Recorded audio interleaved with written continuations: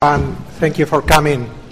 My name is Francisco Panizza, and I'm reader in Latin American politics in the government department, and I'll be chairing this public lecture. It is my pleasure to introduce our guest speaker today, Tom Filing, who actually studied here at the LSE in the 87-90? Mm-hmm. Yeah, 87-90, so it's an alumni from the BBC, from the LSE, sorry. And the topic of his talk today, which has a rather unassuming title of Short Walks from Bogota, that you assume is a kind of Rambler's Guide to Colombia, I think is quite different, because what Tom does in his book is to witness the extraordinary, complex and contradictory change, and very rapid change, that Colombia has been undergoing over the last 2 or 3 years and is still going. And still, I think it's really appropriate that we have this conversation today at the very date that peace talks are beginning in Colombia between the FARC and the government. So I don't want to take any more time from Tom's presentation. I will introduce him and ask him to talk for about half an hour, 40 minutes, and then we'll open the floor. Thank you.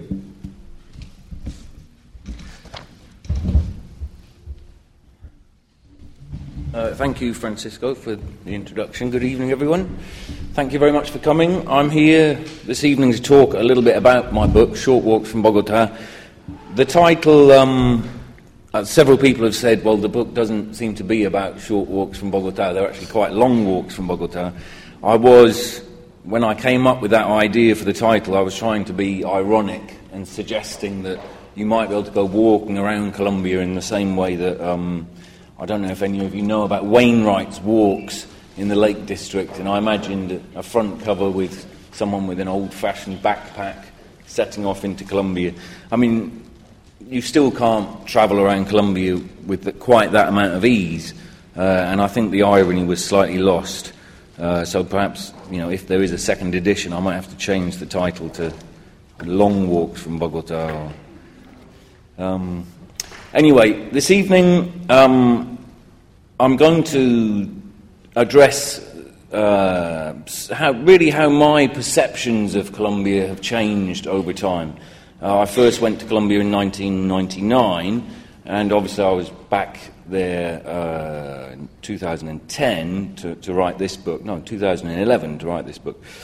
And then I was hoping that in the second half of the talk I'd have time to talk a bit about the peace talks and how I see some deficiency, I think, in how people understand the FARC. But I don't know if we're going to have time to get on to the meatier side of the discussion. Perhaps, when it comes to questions and answers, after 40 minutes or so, we can touch on that, because I think by the time I've got through telling you how what I understand about Colombia has changed over time, we might find the time's up, but let's see. So I actually took my first introduction to Latin American politics here at the LSE with George Phillips, who I know wrote a book with Francisco a while ago. And I think, looking back, that having been at the LSE, it did encourage a real lifelong love of politics and history and current affairs. So my career has been it's changed a lot over time. I've done a lot of different jobs, but I've always kept up the reading, and I think it's worth noting now that I'm here back at the LSE that I think I have the LSE to thank for that. I'm not a lecturer, I'm not an academic, I'm not really a journalist, and until recently I wasn't a writer either.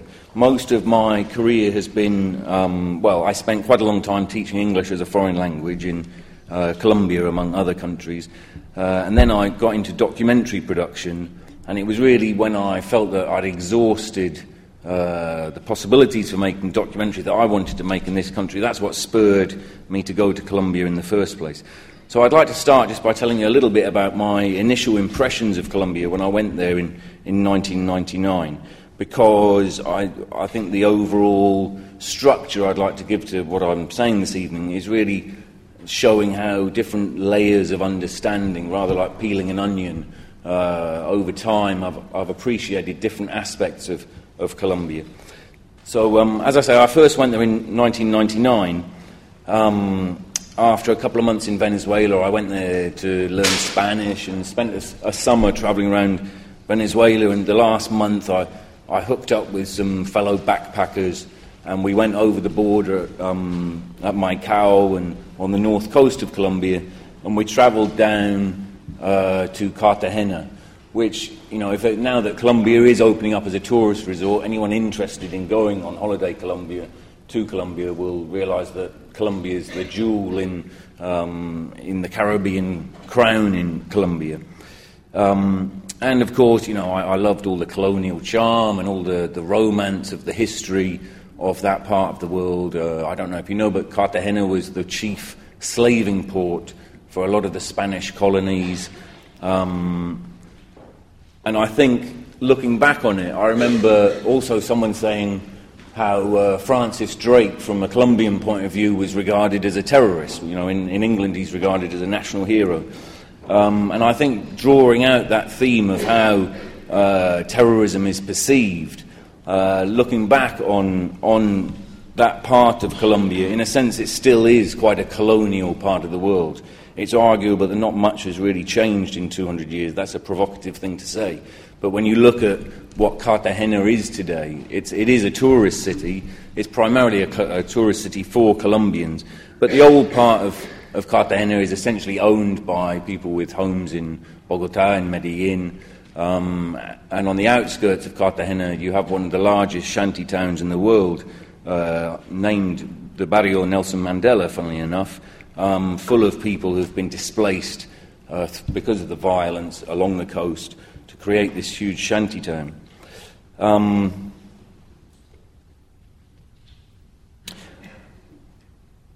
I also remember after Cartagena going to the national park Tayrona. This too is on a lot of the backpacker trail. A lot of young Europeans and Americans you'll find going to Tayrona.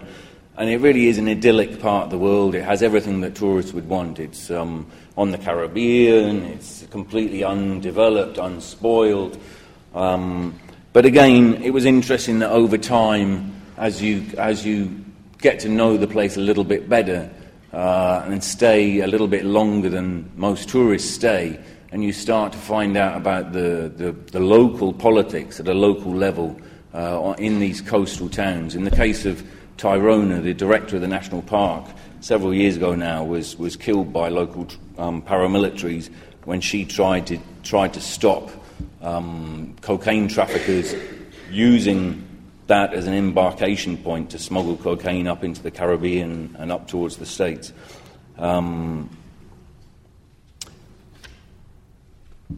There's something else from Tayrona that I remember, which I think gives some indication of the enormous potential of Colombia, not just as a tourist resort, but in lots of other senses, is the Andes ends well short of the Caribbean, but there's a single mountain that springs up in the Parque Tayrona. Just about 30 miles from the coast, you have a mountain almost, I think it's about 16,000 feet high. There's no other mountain like that in the world. It rises from tropical lowlands right up into permanent snow cover. And the heart of that mountain, there are 4 tribes that have lived there for thousands of years. I met very few people who had actually ventured really into the park to find out about the cultures of those people who have lived there. It was just around the edges that you saw some tourist infiltration. But as a tourist in Cartagena, something that I noticed, because Colombia hasn't had much tourism for the last 30, 40 years, I think as a tourist in Colombia, you don't get that sense which you get in a lot of places where tourism is well established of, you know, an official welcome and a lot of smiles, but quite a cynical attitude to tourists, of people perhaps feeling a little bit cowed or a little bit resentful. One of the beauties of Colombia was that people regarded outsiders very much on a level. I think that was a real strength of Colombia, that there was no There was no sense of inferiority or superiority. There was no resentment. People met you and were... I distinctly remember a man in Cartagena thanking me for coming to his country. He said a lot of the people around the world, they're frightened to come to this country. Bear in mind that this was 1999, when the conflict was at its height and Colombia was about to enter the last round of peace talks. And he made a real point of saying, you've defied a lot of people's bad expectations of my country, and I'd like to thank you for coming. And I think this is an important point to remember, that Colombia is a demonized country. And the longer I spent time in Colombia, this is a recurring theme, that I think Colombians are a bit tired of being regarded as pariahs by the outside world.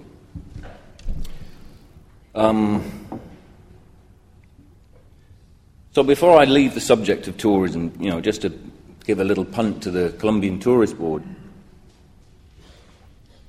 if I look ahead to, the peace talks that are coming up and the possible futures for Colombia, as an optimist, Colombia has an enormous future tourist potential.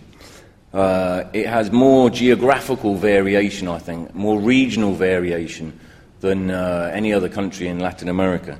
It has deserts, it has the Andes, it has the Amazon, it has the Caribbean coast, it has a Pacific coast, which is hardly visited or known even by other Colombians, where there's been very little inside impact from people going into that part of the Pacific coast, Chocó, and very little outward movement either. So Colombia has huge potential as a tourist destination, and I think as a 21st century country, the United Nations has already identified Colombia as one of the 7 countries that it wants to see really ramp up its future food production. When we look at world food shortages, I think there are 7 countries that have been identified as countries that could, under certain circumstances, be a real contributor to addressing the coming gap between the demand for food and the supply of food. In the Colombian case, of course, that's dependent upon peace in the countryside, so that in the investment and the development that would need to take place can take place. But I think also Colombia, something I think that perhaps is overlooked, that was pointed out to me a couple of times when I was in Colombia, that when you look at that country as what it has to give to the 21st century, which countries will make real contributions to global culture in the 21st century, I think the multicultural heritage of Colombia is not something that's often discussed. But the Colombians, as well as, it might sound trivial, but on the subject of music, the Colombians are known, for a wide variety of music that are produced in Colombia. But they're also great assimilators of other people's musics. And spending time there, one of the things that struck me was it's a tango-loving country. If you go to Medellin, you have more tango lovers in Medellin than you do anywhere else outside Argentina. There's a lot of rock bands, good rock bands, heavy metal bands in Colombia, which I think are underappreciated. And what I think this points to is the sense that there's a huge variety of races, ethnicities, a huge class differential in Colombia, which of course needs to be addressed. But when you look at what the consequences of that have been, it's really when you bring this country together, there are so many varieties, and the project of building democratic participation in a country like Colombia, it is of course a challenge, but I think the rewards are great. And as I say, that multiculturalism is something that countries like Britain still struggling with the idea of multiple identities, I suppose, and perhaps looking back in years to come, Colombia will be seen as a country in which really had a multicultural perspective from quite early on. Anyway, so I was in Colombia as a tourist for a while. I came back to London, did a A-level Spanish course at the City Lit, And I was really, at that time, fascinated by Colombia. I really wanted to go back. I'd really enjoyed my time there. So I did this course here at the City Lit, and I went back in 2001, which was when those peace talks... Sorry, I did say earlier the peace talks were in 99. They weren't. They were 2001. So that was an interesting time to be in Colombia. I got a job as an English teacher at one of the universities in Bogota, which is not necessarily something you'd imagine would provide valuable insights into Colombia, but I think it did in some interesting ways. Something I found out more recently, that after Colombia got its independence from Spain, there was a real project to turn Colombia into an English-speaking country. I don't know if you know Colombian history at all. General Santander, who was the right-hand man to Bolivar, the great liberator, he was very keen on this idea that Colombia should become an English-speaking country. And it was only Bolivar who convinced him otherwise. Of course, once independence was secured, during the 19th century, Colombia became a really very insular place, racked by civil war for the best part of the 19th century, a country in which very few people left and very few people went there either.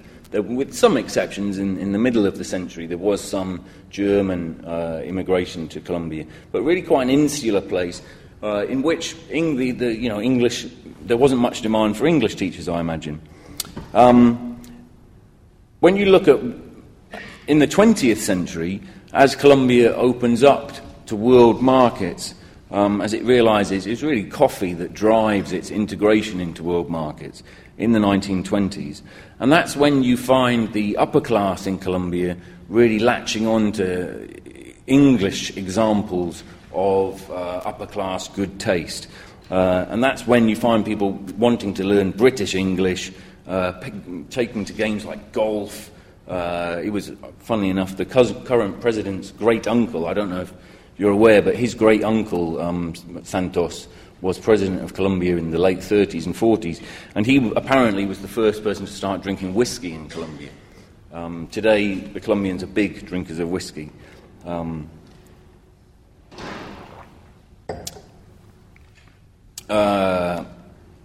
But when I was teaching English there, the principal reason, I suppose, most of my students wanted to learn English is because they wanted to get to an American university. And, of course, most of them hailed from middle-class, upper-class families, and it was striking as an English teacher to see what their attitudes to the United States were. And I think perhaps this is part of the demonizing, why the demonization of Colombia as, the source of all the world's cocaine and, a guerrilla-racked hellhole, blah, blah, blah. Why that stings so much, I think, is perhaps because Colombia has always been a very loyal follower of the Washington model. It's not often appreciated that the Colombian government has always followed exactly what the international financial organizations suggested. The Colombian government never had a debt crisis, as other Latin American countries did in the 80s. And I think this is an important thing to bear in mind, especially when considering how Colombians respond to outsiders' appreciation of their country.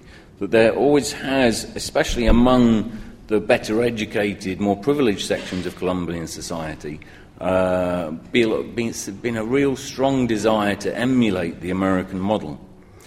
I think that this has had some negative effects, and a story I heard when I was last there, a friend of mine told me that he'd been talking to some Colombian businessmen, and he was saying to them that he'd just returned from the States, and he'd noticed there was a very successful chain of fruit juice shops across the States. They were selling fresh tropical juices.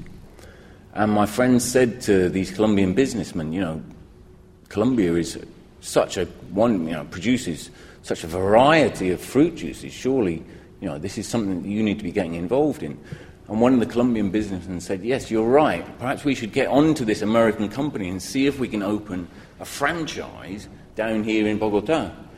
And my friend said, well, that's not really the point I'm making. You know, there's no reason why you should allow the Americans to run a tropical fruit business. The point I'm making is you could probably do it better than them. You can be challenging them. This is something which is one of your strengths. And what the point my friend was drawing from that is that there was an instinctive sense of following the American lead, even when Colombians had every right to say, we can actually do this better than the Americans. What do the Americans know about tropical juices? We're the ones with the tropical juices. Maybe we should be running tropical juice shops across the United States. So the point I want to make, a slight passivity, I think, in following foreign examples, in this case the Washington example. And also because a lot of my students went on to international schools like this one, I came away with the sense that they were learning the rules, because they were going back to Colombia after graduation to work for the Colombian government, to work for different branches of the Colombian government, to work for Colombian companies, multinationals based in Colombia. And there was a sense that instead of observing life in Colombia, they were learning models in the States, learning the rules of understanding economic life and political life in the States, and applying those rules at home. Anyway, I don't want to make too much of that, but that's something we can talk about later on. Something else, an anecdote I'd like to share. Before I taught English in Colombia, I taught English in Japan, and it was quite interesting comparing attitudes to the teacher in the classroom in Japan and in Colombia. It was a very nice experience teaching English, but I did find that a lot of my students, there was no automatic deference to the man at the front of the class. There was no automatic deference to the teacher. No automatic respect, which the Japanese had incredible respect for someone simply because you're the teacher. You're the one imparting knowledge. And I found, especially my male students in Colombia, they were very casual, they were very friendly, very familiar, but they didn't like being told what to do.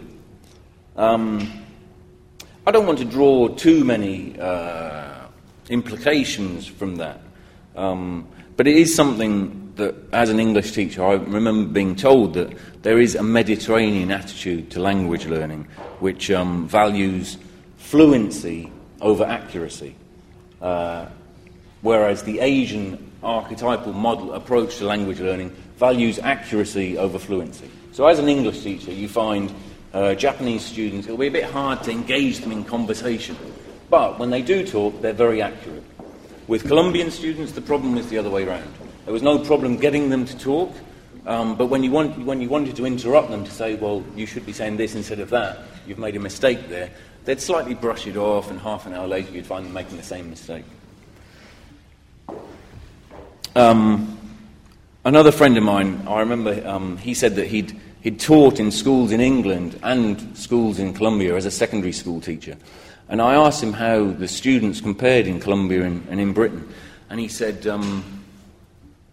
well, they're much more polite in England, And I said, oh, really? And he said, oh, yeah, in Colombia, my students, they're terrible. I quite often get told to fuck off by my own students. And I said, well, that doesn't happen in England? He said, well, at least in England they say, fuck off, sir. And I thought, well, that's quite a good point, actually. In England, even when you're trying to insult your teacher, there's an instinctive deference, even when you're trying to diss your own teacher. Anyway, so teaching at this university in Bogota, I got some sense of some of the attitudes of, I suppose, what you could call the Colombian elite. And I once asked them to write an essay about the time they were most frightened. It was slightly cruel to have asked them to do that. But the essays that I got back did show me just how traumatized and humiliated I think people by, in a country as traditional and hierarchical as the Colombian, the rise of the FARC, the rise of the guerrillas, the threat of kidnapping, and simply the danger of common criminality on the street. This is something that, to someone accustomed to having their own way, to really ruling the roost for several hundred years, it was frightening. It continues to be frightening. And it's also, there's a deep sense of humiliation, and I think that drives a lot of anger towards not just the guerrilla movement, but the general criminality and backwardness that perhaps they perceive among poorer Colombians. One story I'd like to share, which I think illustrates this. I went to Cartagena early on in my time in Colombia with a man, a Colombian friend of a friend, who was an industrialist. He was a wealthy man, and he wanted to show me the beauty of Cartagena. We went to a big La Popa, I think it was La Popa, in a big church that overlooks Cartagena. He was inside the church with a friend of mine. I killed some time outside. I wandered around the back of the church, and I saw 10 empty Coca-Cola bottles, plastic Coca-Cola bottles with the top cut off, that were hung over this wall, and they were all jiggling. It was very strange. I went over to have a look. What is it? And you could see each half bottle was attached to a piece of wood. I looked over, looked down, and there were 10 black faces looking up at me. They were all holding these cut-off Coca-Cola bottles, all asking for alms, asking for my charity, without showing their faces. It was almost as if they expected whoever was going to church wouldn't want to see their faces. They'd appreciate the need for charity, drop some money in the bottle. But to be truly humble, don't show your face. I was very struck by that. So I said to my friend, I said, come and have a look at this. This is amazing. And he looked over the fence, and his reaction, what he said is, you lot have got a lot of balls to be asking a man like me for money. Now, this man who I was with, I knew him to be among the wealthiest men in Bogota. He was a wealthy man. To find a rich person being so dismissive of someone simply asking for charity and so aggressive was quite shocking. And then their reaction, I thought was quite shocking, because the way that they cowed, as if he'd raised their hand to them, expecting a slap. And they all ran off. Not just ran off laughing, they ran off fearfully, expecting the worst. That was an expression of power on his part. I don't think he ever quite saw how different my appreciation of that situation was to his own. It didn't strike him. But I think looking back, he was probably embarrassed that in showing a Western visitor around his second city, showing him the delights of the colonial city, that I should witness this abject poverty. People were, young men begging for money outside the church. He found it humiliating. He didn't want me to see that part of Colombia, and that's why he was so angry with them. So, and I think that feeds into a broader point I'd like to make about not just how I think it's easy to understand how the rise of the guerrillas in a country as hierarchical and deferential and traditional as Colombia was for a long time, what a shock that was to the system. An outrage, essentially. And I think something little appreciated as well is how what cocaine has done to power relations in Colombia. For a lot of poor Colombians, the cocaine has offered a very quick route to money and wealth and influence that otherwise their parents and their grandparents would never have had those opportunities. Now, that's just obviously not to say that it's a good factor. This is not a good stimulus to social mobility.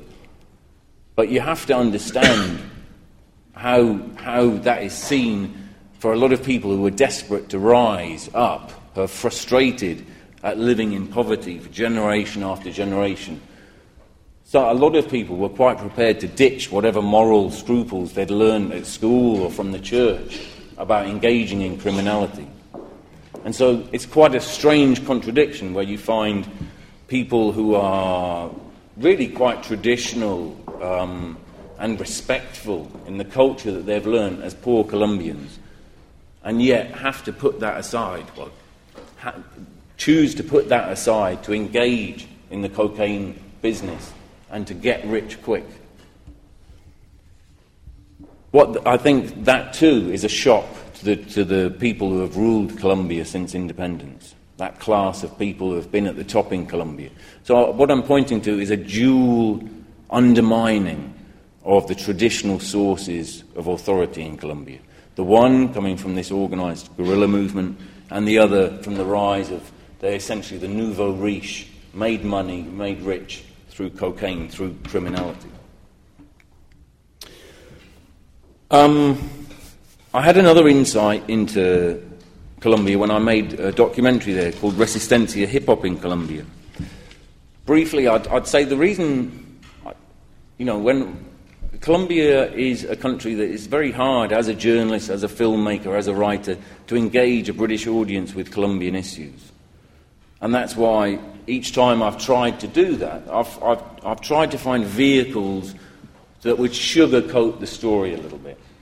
To write a book or to make a documentary about the current political situation in Colombia in 2001, 2002, or in 2010 is really quite a difficult thing to do, or at least outside a narrow group of people.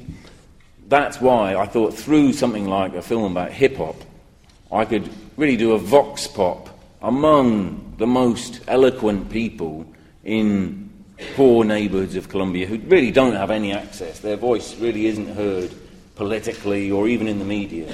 And to ask them how they felt about the political situation, about poverty, corruption, the guerrillas, the paramilitaries, the state of the conflict, about how they felt about their government, how they felt about the United States. I'd like just a few things which I think, anecdotes that are striking, that I heard while I was making that documentary, which I'd just like to throw into the mix.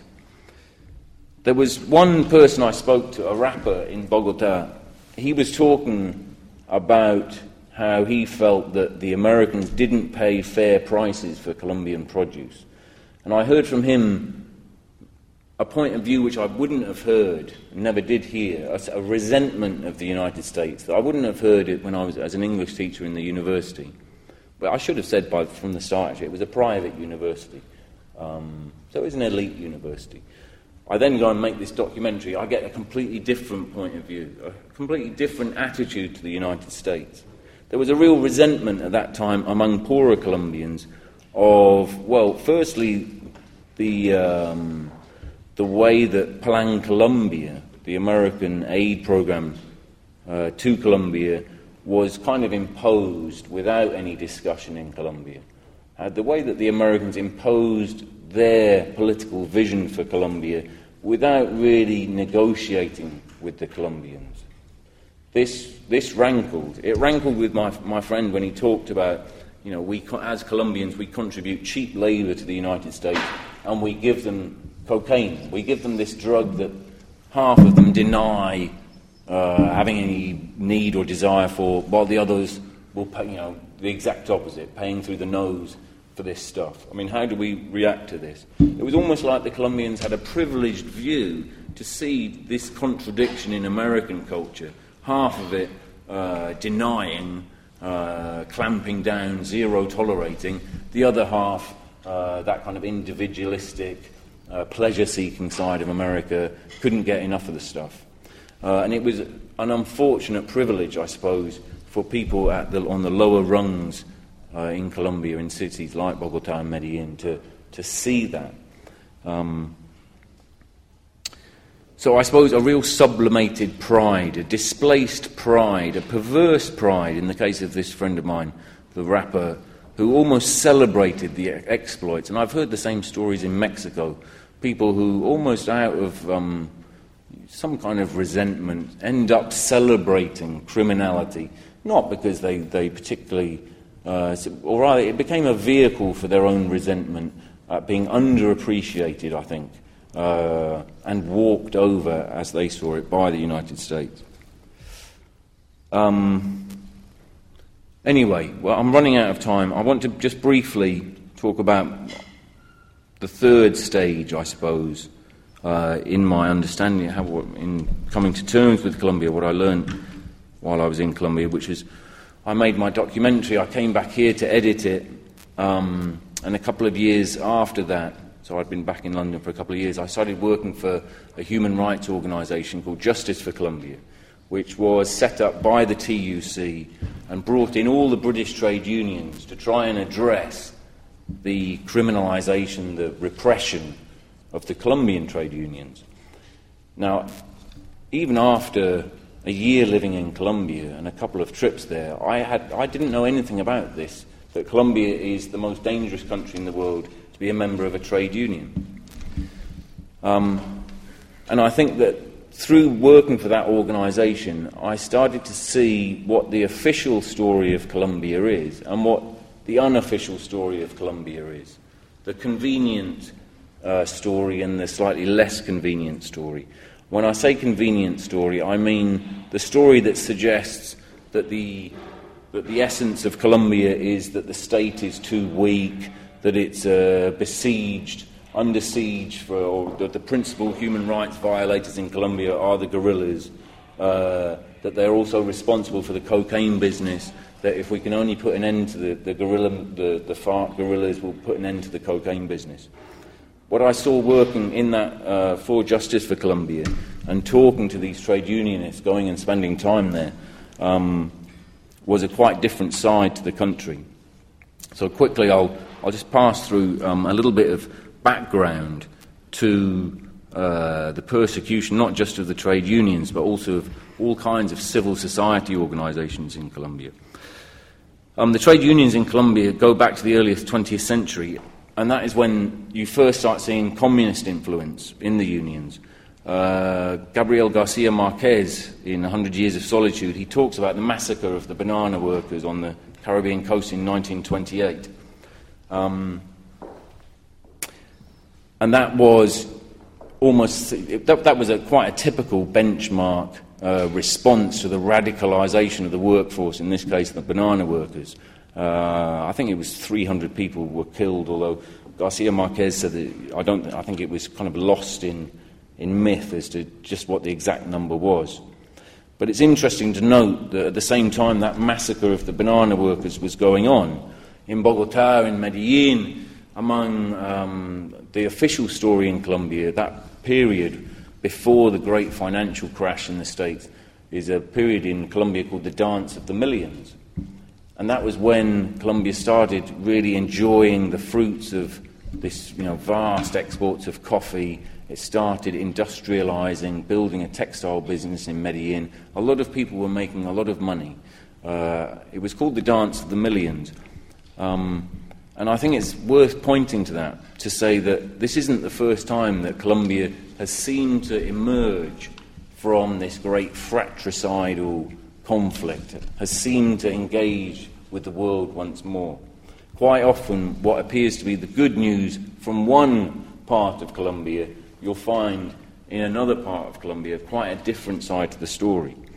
I'd like to think that those kind of massacres of the banana workers are today a thing of the past, but they are very much a thing of the recent past, because there were massacres of banana workers in Colombia right up into the early 2000s.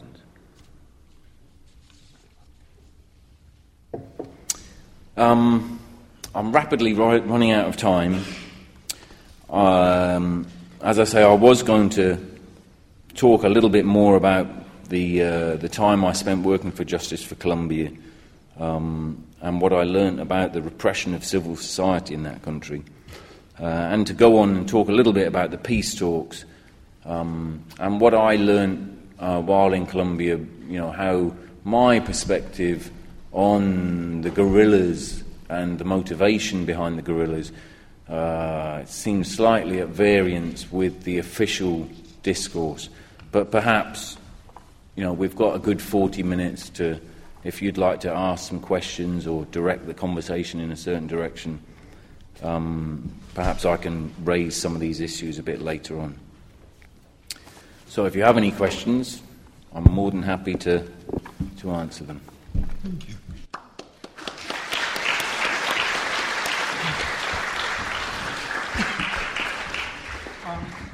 What I do, I take questions in rounds of 3, and then we have give Tom the opportunity to answer, and then I have another round of questions. So, who wants to shoot first?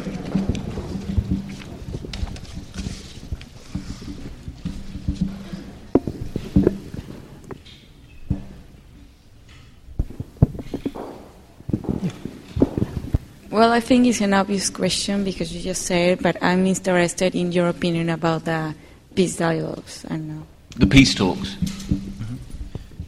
Maybe you can answer that first, and because in a certain way it's tied to your presentation, what was left out of your presentation, and then we can go. Well, the peace talks. We've been here before a few times in Colombia. But I think, as an observer of them, it seems the mood is slightly different. People are genuinely more optimistic this time round. And there are several good reasons to be optimistic. I think the state of the conflict now, both sides, the FARC realise that they're in military and political decline. The army realises there's a limit to how much further they can go. I think Uribe's idea was never to rule out negotiations, but to hit the guerrillas militarily hard enough that when they do come into negotiations, they're in a much weaker position at the bargaining table. I think the army's realising that the FARC has also adapted to become much more of a hit-and-run traditional guerrilla tactics, much smaller units going out. They've really hit them and done as much military damage, I think, to the guerrilla structure as they can. From the FARC's point of view, I think it's probably a more encouraging time than it was in 2001. Firstly, you don't have the pervasive influence of the paramilitaries in mainstream politics to the degree you had 10 years ago. And I think that was always quite a reasonable fear that the guerrillas had, was that what's going to happen if we lay down our weapons? Especially because there has been, in 1985, there was a similar instance when the guerrillas went into peace talks. They set up a legal political party, which was then practically decimated over the next 10 years, 3,000 political activists killed. So the FARC do have reasons to be cautious. But looking around Colombia today, the amount of repression of the left of various shades is nothing like it used to be. And you see lots of democratically elected left-wing governments around Latin America. So it's an easier time to be a leftist. I think also what's interesting is perhaps Santos realises that to take back and redistribute all the land that has been stolen in Colombia over the last 10, 20 years, he's going to need the army to enforce the laws that he's passed.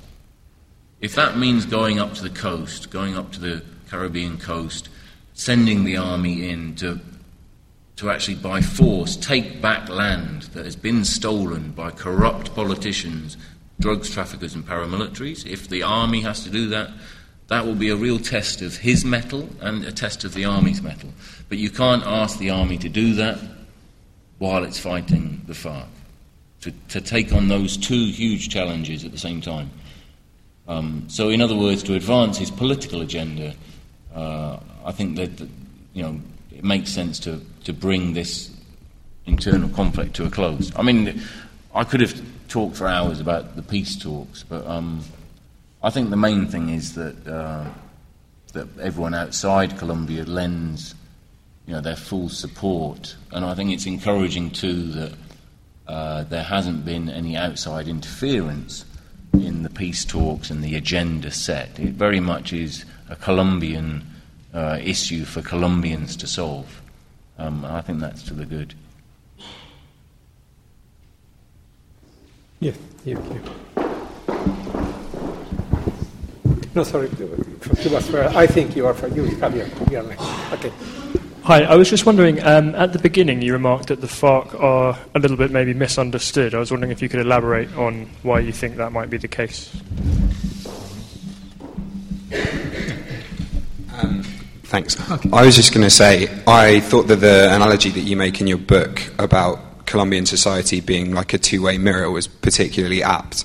And I was going to ask what you thought the prospects were for the situation to change for the people who find themselves on the wrong side of that mirror should the peace talks with the FARC be successful, and whether you think that the government will just have to find another convenient scapegoat, as it were, for the problems that there are in Colombia that aren't the FARC. Maybe you can answer this too then. Yeah. So the first one, yes. In what sense is the FARC misunderstood? I just worry that the Colombian conversation, political conversation, it's become part of this war on terror.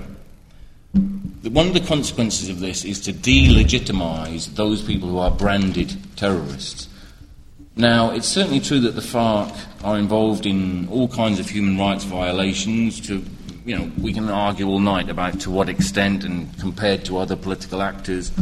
But they have a political program. And I think one of the problems with the war on terror and the enormous blanket propaganda that comes with it is that when you have to sit down sooner or later and talk politics with these people who you've been saying to everyone for the last 10 years, these people don't have a political purpose. They are simply the men of violence. As a British person, I saw it with the IRA growing up, that the IRA was never given really respect as political actors. That's not to mean that you have to brush under the carpet whatever violations have taken place. I think when I say the FARC have been misunderstood, what I mean is you have to understand the situation as the FARC sees it. And you can't do that if you simply label them as criminals and drugs traffickers. The FARC have a political project which long predates the cocaine business. It's something I do talk about in the book.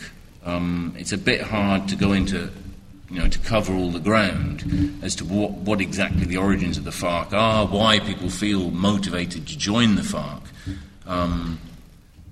But perhaps, I'll just be as quick as I can.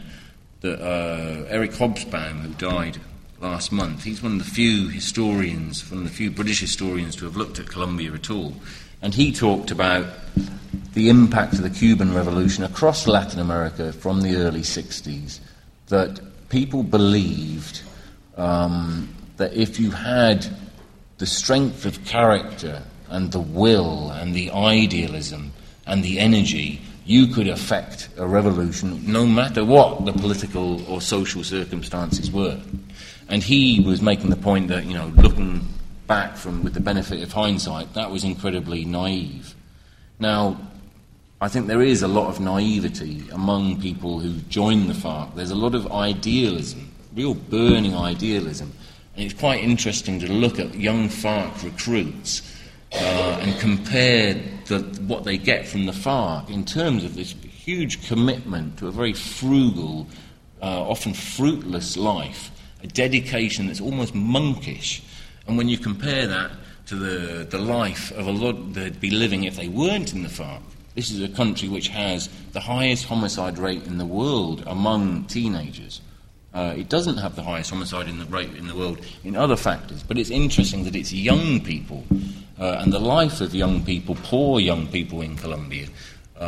When you look at how depraved and depraving it is, it's interesting, and I think it's almost that creates this glowing idealism. And all I'm saying is, if you're going to look at the FARC, the nature of the FARC, I think you have to take into account what that idealism is, where it comes from, what it's addressing, and simply to write it off simply as a drug trafficking terrorist organisation, I think misses the bigger picture. On the subject of the two-way mirror, that was an analogy I brought up in the book because I spoke to a man a British man who'd been kidnapped by the FARC in the early 2000s, and he described being taken out into the countryside, heading southeast from Bogota. And day after day they walked, and they saw no planes, no telegraph poles, no police. They saw, the odd house, but there was essentially no state presence for mile after mile, day after day. And he talked about a two-way mirror in which those in the cities, in privilege, in situations of relative privilege and comfort, see Colombia almost as they want to see it themselves. And it's only those on the other side of the mirror who get to see the true nature. Well, I don't know if you could call it the true nature, another side of Colombia. So I think your question was, for those on the other side of the mirror, will these peace talks bring anything of benefit to them? Is that right? I think it really comes down to what you make of President Santos. I found in the book, I was recording a lot of, I'm certainly setting the wider context and showing that Colombia, apart from its problems with guerrillas and drugs traffickers, it does have, some of the worst rates of poverty and inequality in the world. This is the context in which these other problems take place. And President Santos has certainly said every problem that you could possibly level at Colombian society and the tics and peculiarities, he's certainly addressing a lot of the long-standing claims from the left, I suppose, for tackling poverty alleviation, improving education, housing, job creation. He's mentioned all these things. He's talked about, for the first time, a victims' law, which will acknowledge all victims of the conflict, be they victims of guerrilla violence, paramilitary violence, or state violence, which was always in the past something that President Uribe would always deny that anyone was a victim of state violence in Colombia. President Santos has acknowledged that there have been victims of state violence in Colombia. So I suppose certainly the rhetoric is very promising, but in terms of the real wholesale redistribution that you're seeing in countries like Brazil, which are acknowledging that this endemic poverty, that 50% of not just Colombia but a lot of Latin American countries, Colombia is, must be the most unequal, but as half the population living in dire poverty. Just in terms of Colombia's business prospects and creating a domestic market that can be a spur to economic growth, there's no you have to tackle this long-term impoverishment of half the population. So I suppose the answer is, it's a question of wait and see as to how much he delivers on the rhetoric. And I think it's too early to really issue a judgment at this point. But I'm choosing to be optimistic. Yes, sir. Yeah. Hi. Hello. Can I? Okay. I'm not quite sure how to articulate the question, but you mentioned the potential role Colombia could play in addressing food shortages globally at the beginning of your lecture. Yeah, I mentioned what Colombia... The potential role Colombia could play in addressing food shortages, global food shortages. Mm-hmm. Oh, and the United Nations saying that Colombia was one of the big future suppliers. I'm just curious, how do you think that could interact with the current situation in Colombia? You mentioned again just previously the inequality in the country. I don't quite understand how it, do you think it has potential to exacerbate inequality? I'm quite curious as to what role Colombia could play in terms of land ownership. Which land, whose land would be used to have the potential to exacerbate inequality? I don't know. Do you think there's potential there for it to... Yeah. Well, I suppose this is one of the great questions is if the peace talks are successful and Colombia can start, for example, implementing the rule of law in these remote parts of the countryside, getting more state institutions on the ground, so you have schools and health clinics and a decent road network, so it makes it easier to do business, easier to invest in the countryside, expand production of the huge number of agricultural crops that can be grown in Colombia. The question is, what model is followed? There are lots of countries around the world which are great world food suppliers, but don't have any kind of social model in the countryside among the people producing that food that you'd really want to emulate. So I think that for the long-term, peace and development in the Colombian countryside, I think that really the key element, number one is the rule of law and putting an end to the terrible impunity that people have to live with in Colombia. And I think the other thing is, assuming the peace talks work, that these sectors of Colombian society that have been targeted over the last 20 years, part of this backlash against the guerrillas and the left generally, those sectors, the black Colombians, indigenous Colombians, the trade unions, the associations of displaced people, these people have to be given a democratic space, and they have to have a role in determining what this future development and prosperity is, what shape it takes, and who it benefits. Because it could just as easily, the current model where there are parts of Colombia which are perfectly peaceful, where food production is as efficient as you could imagine. There's huge export of bananas from the Caribbean coast to the United States. But when you look on the ground how the people growing the bananas live, what the political relations are there, who's in charge, who's excluded, and how they excluded them, there has to be, that it's not just it's not a just situation. So there has to be some democratic opening up to address the impunity above all. Yes. Yeah. From your experience in Colombia, what was your perception of corruption as a force that is holding the country's development back, in the sense that a lot of people tend to think violence is the main problem the country's facing, but if the peace talks work and there is so much corruption in government officials and public entities, how is that going to reflect on the people on the other side of the mirror? Yeah. As I understand it, I think when in surveys, when they ask Colombians what their main political concerns are, it's usually public safety, crime, and corruption. More than the guerrillas or the paramilitaries, it's corruption. And right across Latin America, I think this is one of the key things that you hear time and time again. I think it does tie into the conflict in the sense that, for example, on the Caribbean coast, a lot which is infamously corrupt. Firstly, the conflict drives a lot of the corruption because you see how cocaine traffickers, the amount of money, their money buys them political power. They also are able to intimidate politicians who then empty out local coffers. And as a result, the roads aren't repaired and the street lights don't work.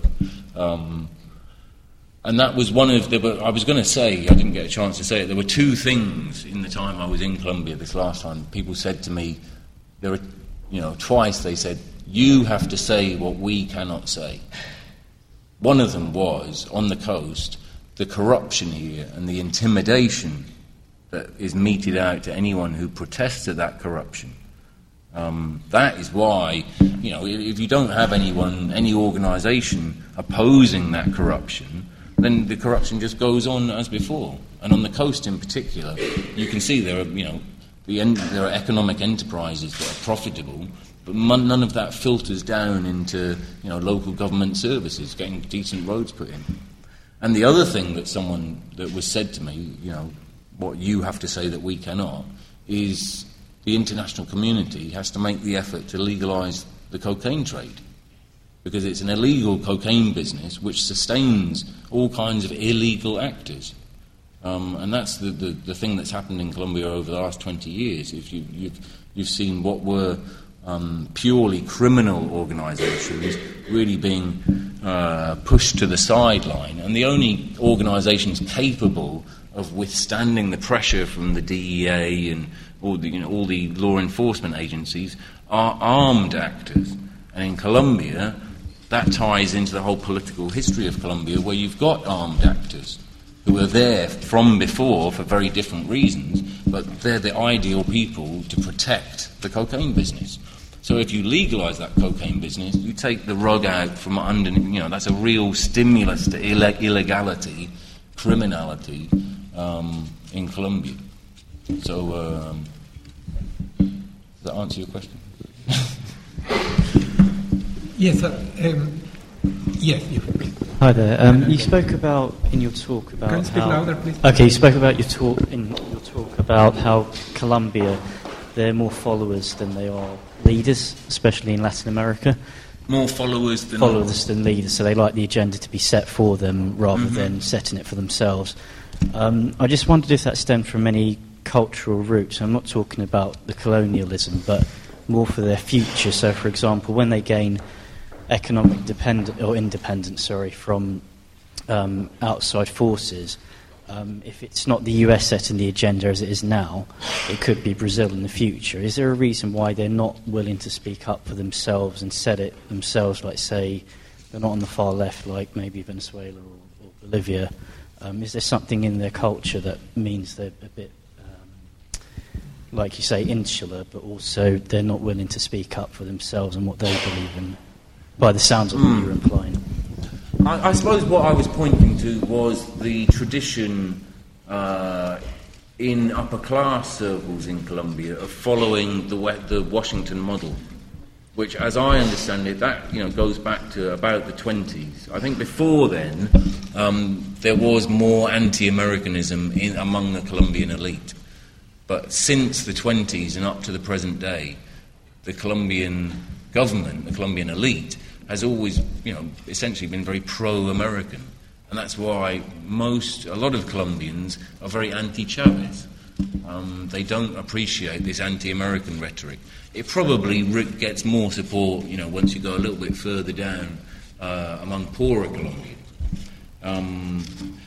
But I suppose what I was trying to point to as well is, although we have this impression of Colombia as a country riven by guerrilla violence, which is by definition challenging hierarchies, challenging deference, one of the reasons that happened in the first place is because Colombia was a very traditional Catholic country with a very strong sense of hierarchy, and the church and the local landowners really determined, small village society. Those were the two key determinants of how people understood things. And even to this day, you might think, in a country which has such a guerrilla history, people would challenge hierarchy. But in fact, the two live side by side and feed off each other. I don't know if that quite addresses what you were saying about whether or not...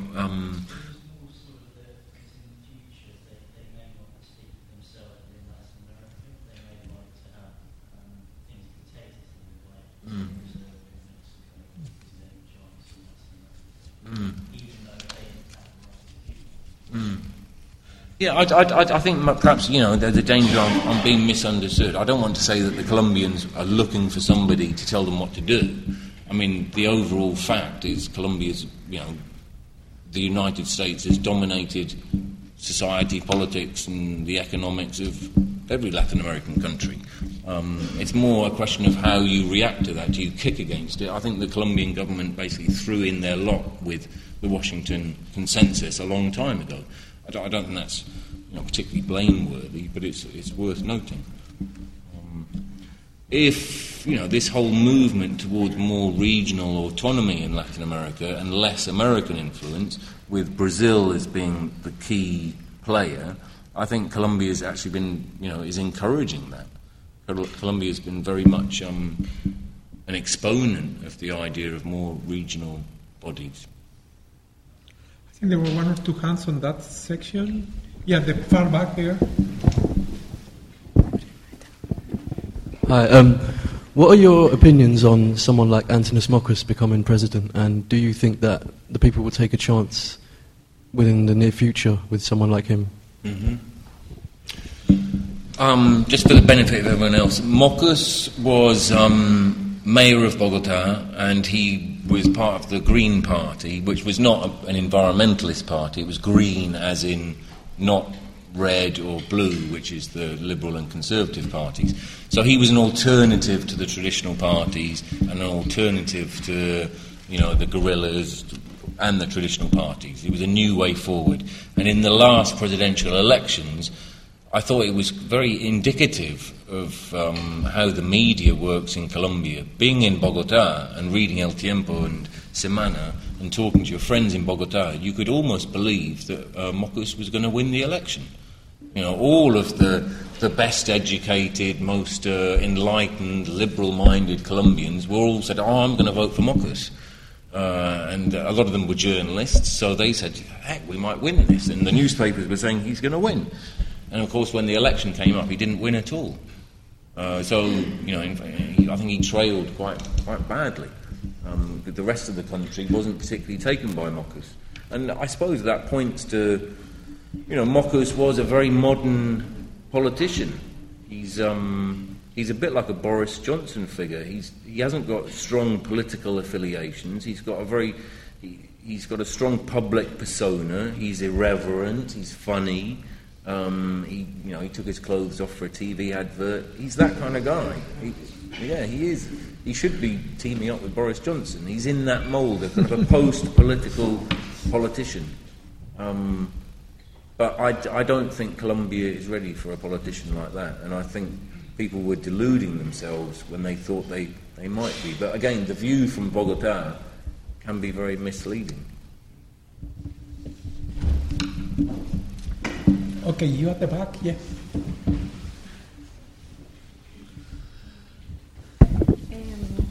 I would like to ask in Spanish. Is possible and someone translate? Yeah?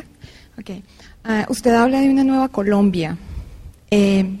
¿Cómo podemos los colombianos ganar más en identidad? O sea, en fortalecer una identidad que no esté tan ligada con nuestra historia de narcotráfico o de conflicto armado, teniendo en cuenta esa nueva perspectiva de una posible conciliación o paz.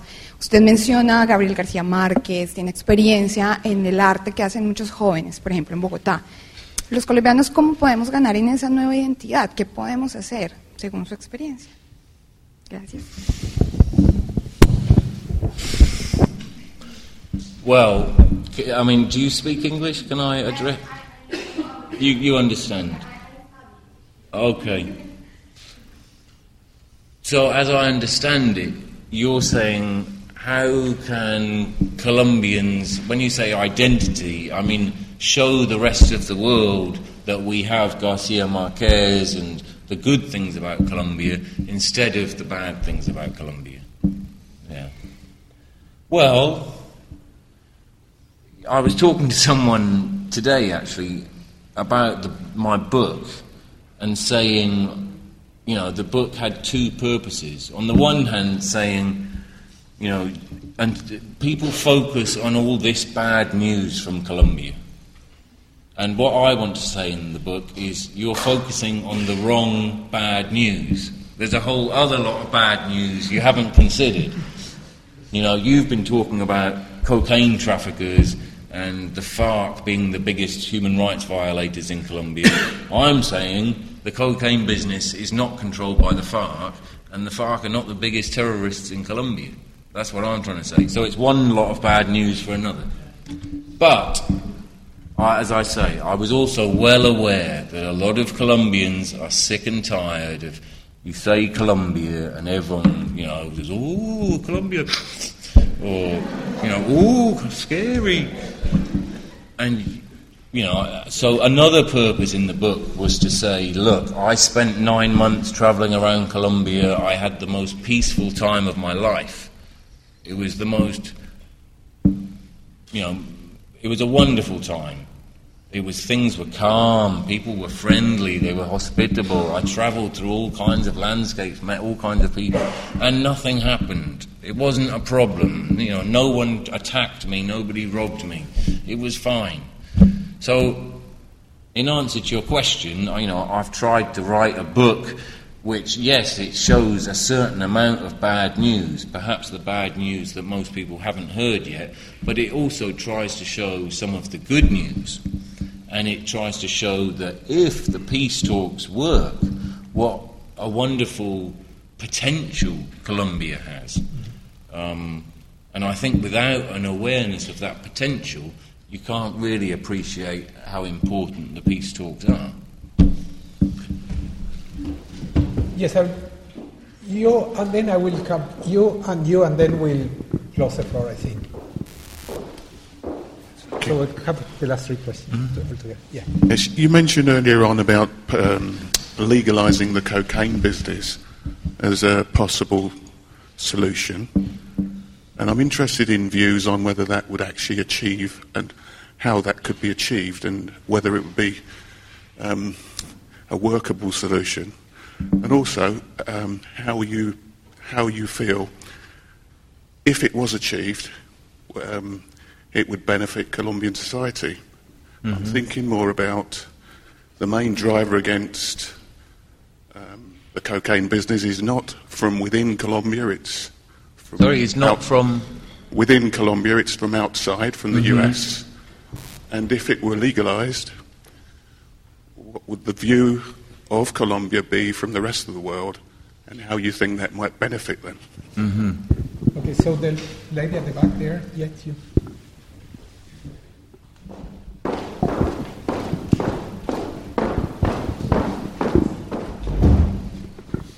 I would like to ask you, wouldn't you agree that this problem that Colombia has is not just like the political on drugs has been, but because the political system we have in Colombia and a lot of corruption, people, unfortunately, has been forced to go to this problem.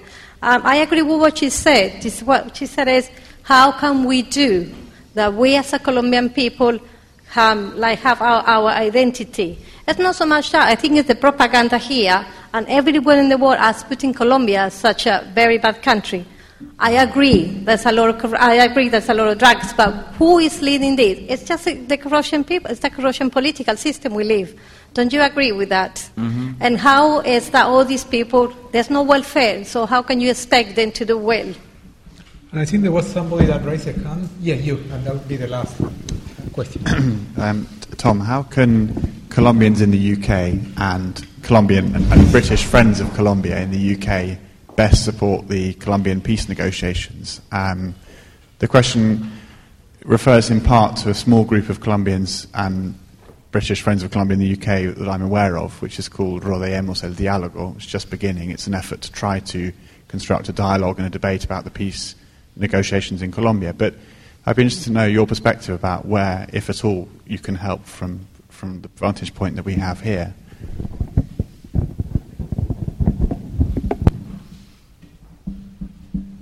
Okay.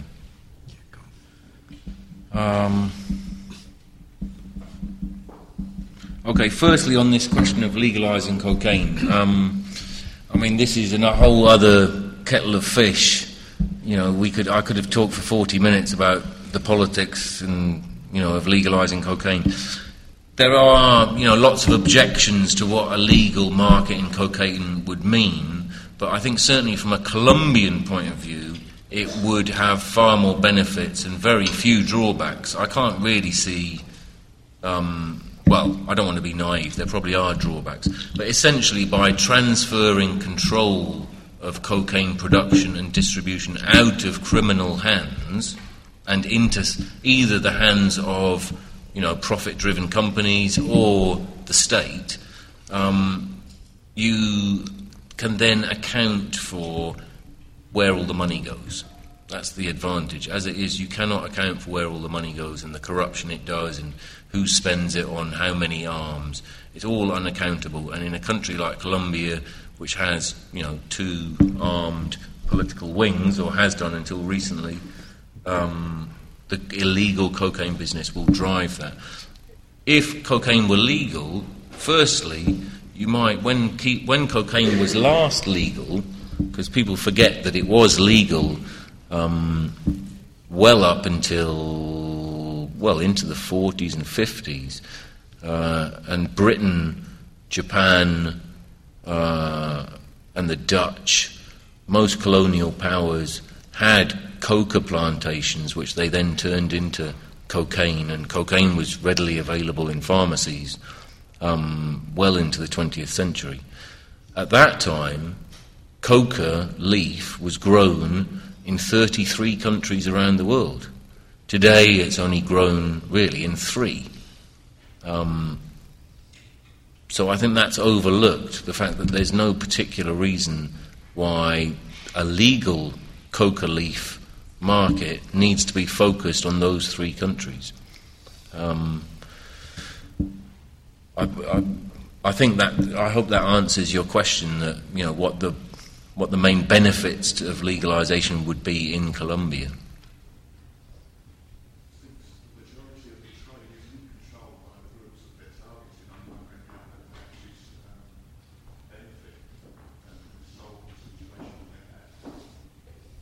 Sorry, could you say that again?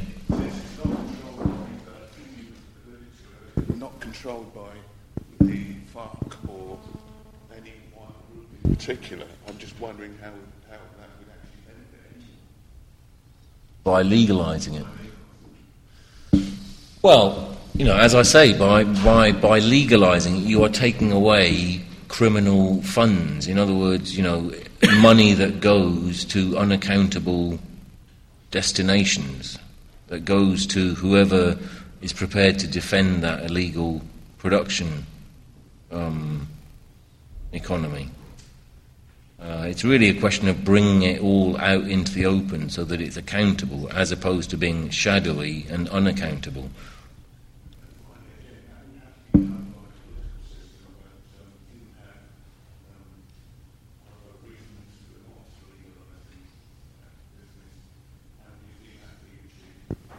Well, President Santos is one of several currently serving Latin American presidents who have openly called for at least for a debate on legalization. When I wrote that book a couple of years ago about the cocaine business, the candy machine, at that time, no sitting president had ever called for legalization of the drugs business. Now, in Latin America, certainly, I think there is more and more awareness. And the key sticking block, really, is what a political hot potato this subject is, mainly in the United States, because it's American public opinion that is the key mover here, and a real lack of political courage on the part of American politicians to start addressing this issue with their voters. And you see the same cowardice on the part of our politicians, where you have more and more of the experts saying decriminalising drug use would probably be of benefit on balance to the current situation, and yet no politician, still no politician being willing to encourage a debate or take part in a debate or to start imagining how a legal market in drugs might work. Okay, moving on, if I might. The second question, I think I'm going to have to hear it again. It was something about Colombia's image and going beyond drugs. That was it. If Westerners are obsessed with the idea that Colombia is racked by, cocaine-fueled guerrillas shooting left, right, and centre, how can we counter that? I thought, I don't have an answer to that, but I did, in the course of researching this book, heard there's a criminologist called Niels Christie. I read one of his books. He said, I found this hard to believe, but apparently it's true, that today depictions of organised crime, in other words, in television, films, video games, comic books, all the ways in which we vicariously enjoy the drama of organised crime is more valuable than organised crime itself. So in other words, if you take the Sopranos box sets that everyone bought, all those shoot-'em-up video arcade games about, cocaine traffickers, all the comic books about, Mexican kingpins shooting each other, all the Scarface posters that are sold around the world, if you add up the value of that market, it's actually worth more than the market in illegal products controlled by organised crime, such as drugs, child trafficking, prostitution. What are we supposed to draw from this? That we have this amazing fascination, rather a perverse fascination with organised crime, to such an extent that we can, we lose sight of our fascination is bigger than the thing itself. In those circumstances, I think perhaps there is a move. Over time, Colombia is becoming more peaceful. More people will visit Colombia. There will be more investment in Colombia. And people's fear of Colombia will grow less. I don't think there's any one policy you can put in place to address people's perceptions of a country. But I think it will change over time. And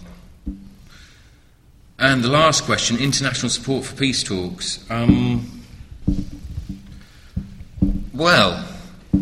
It would be good to just get more people to understand what's at stake, who the actors are, just a general increase in people's understanding of Colombia, to get more engaged with it. But, how you encourage that engagement. On the one hand, if you have a generation of Westerners who have this fascination with organised crime and still think that Pablo Escobar is ruling the streets of Medellin, I'm not sure how you overcome those misconceptions. But again, I think that process is in train at the moment as you see more tourists going to Colombia and more inward investment. I think, I did make the point in the talk that it's not just foreign misperception of Colombia. I don't think many Colombians acknowledge that it does have a closed history. Japan has a closed history for much of its history. It was closed to outside influence. Not many people went in, not many people came out. Colombia has had that over the last 30 years simply because most outsiders were too poor, too fearful, and a lot of Colombians were too poor to leave, or left because they were so poor. But I think it's a two-way street, and I think perhaps that there will be more engagement with the outside world. There'll be more than likely more conversation as this regional integration process takes place in Latin America. There'll be more communication between Latin American countries. Again, it's striking that a lot of other Latin Americans don't know much about the Colombian situation, and that's probably the key relationship to encourage. Rather than, I think, the relationship between us and Colombia, Britain is a long way away. I think, if we're to encourage better relationships between Colombia and other countries, it should start with the neighbours and other Latin American countries. And certainly you see that on an informal basis in the universities in Colombia when you go and hang out with students in Colombia. You can see there is a real Latino solidarity, but that doesn't really translate into cheap flights around Latin America. It's still cheaper to fly to Miami. Anyway, that too is a big subject that it's hard to address in such a short period of time. Okay, that's all we have time for this evening. I think there have been plenty of interesting questions and answers and a fascinating presentation. Thank you very much, and thank you again, all of you, for coming.